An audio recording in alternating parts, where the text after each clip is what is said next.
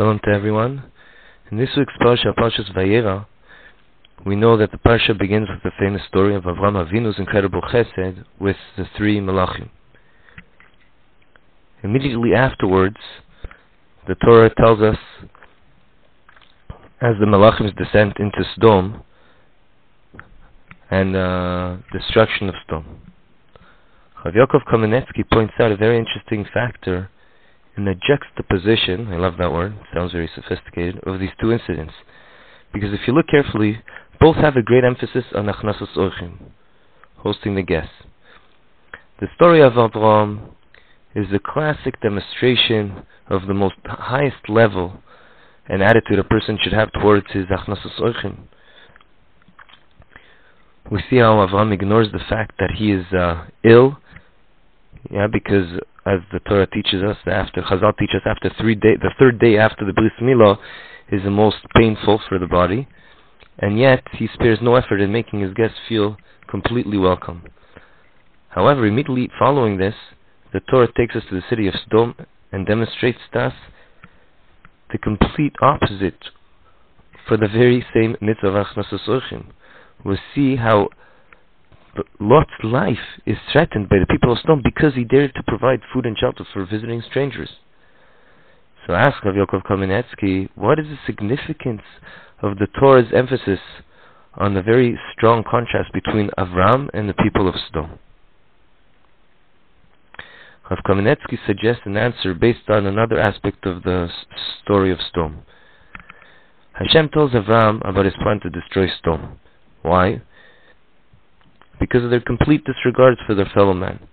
How does Avram react? We see that Avram reacts with unlimited concern for these evil people, ad kedei kach that he speaks to Hashem in a very harsh tone, that he knows and he feels he must first request apology to Hashem that he's about to speak like that, and that he won't be angry with him for speaking with such harshness.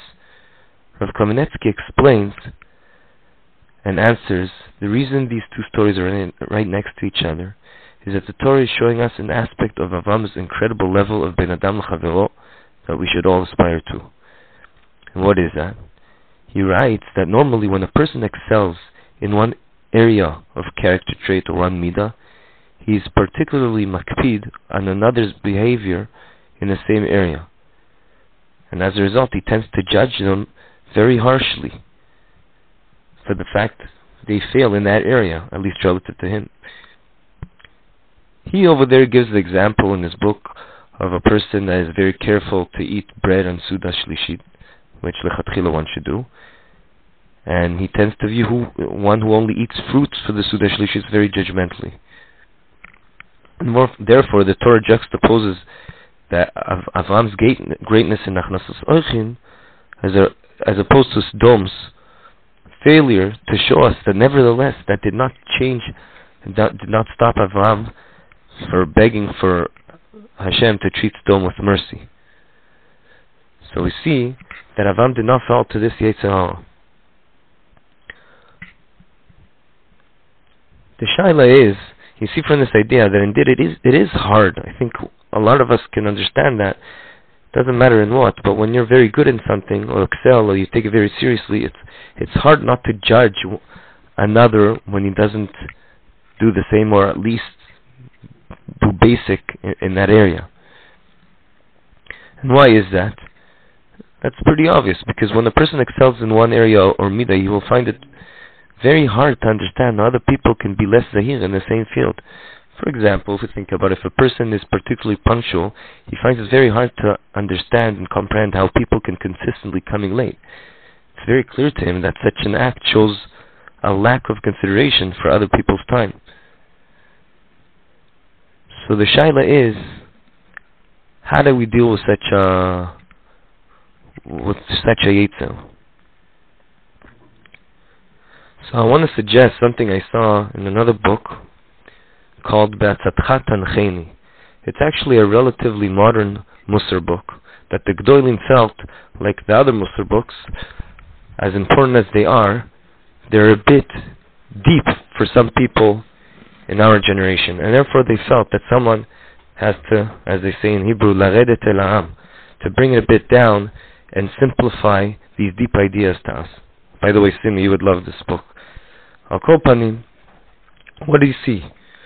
What does it say? It says, without getting too esoteric, you see over there the idea that everyone is born, I'm not going to use the terms nefesh, ruach, neshama, because those are deep terms, but everyone is programmed in a certain way. And when he gets his neshama, he starts from a certain starting point that he has embedded with him certain natural instincts.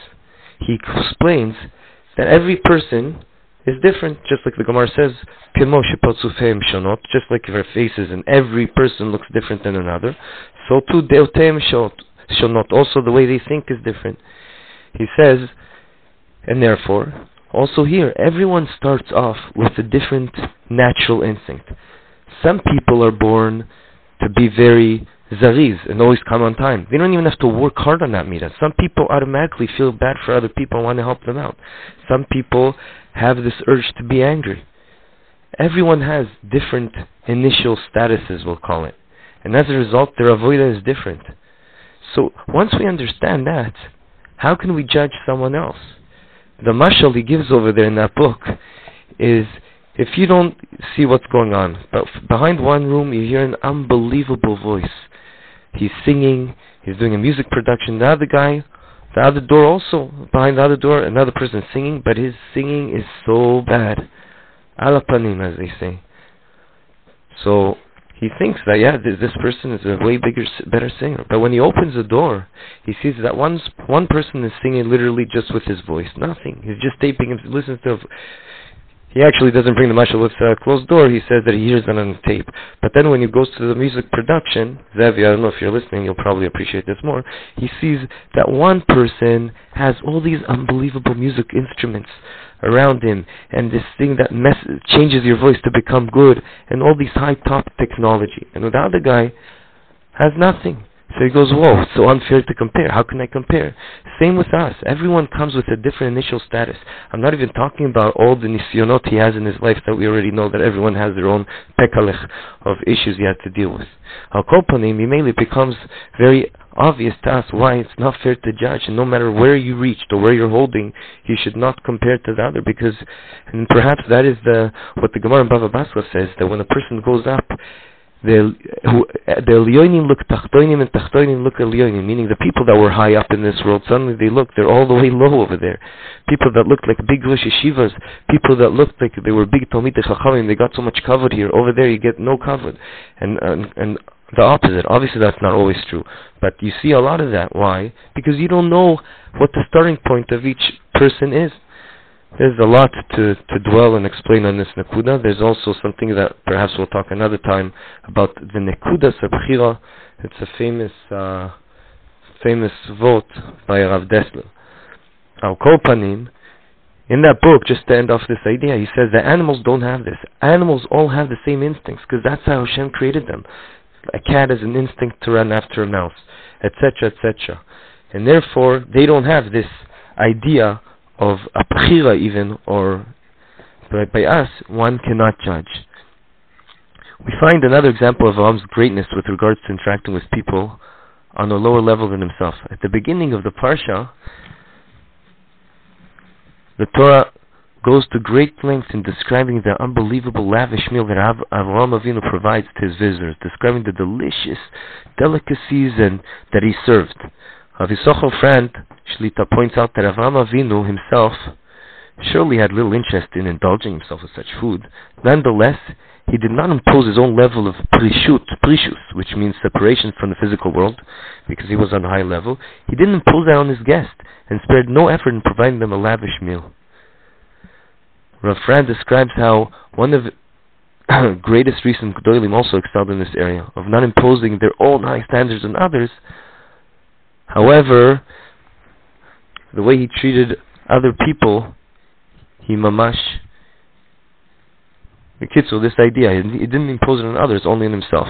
How do we see that? Because he had in his refrigerator home, Rav Moshe Feinstein, he had in his refrigerator home a number of types of food, that unbelievable sauces, that made the food more tastier. It is clear, whoever knew Rav Moshe Feinstein, that he himself is not place great importance on adding such sauces to make his food taste more pleasant. He lived on a far high level plane of existence where such physical pleasures were meaningless.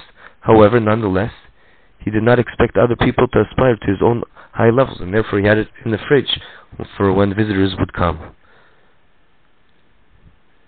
There's many more examples of this. But at the end of the day, we see another, from this idea of Rav Yaakov Kamenetsky, we see another idea, another trait of what a high level Avraham Avinu reached. And perhaps we can all take this to ourselves, to our personal lives, and see how we can be less judgmental, as the Mishnah in Pirkei Avos says, and try to understand it's not even fair to be judgmental, and try to reach the level that even though we excel or we're pretty good in a certain area, or midah, that still we should understand how others are not on our level. Good Shabbos.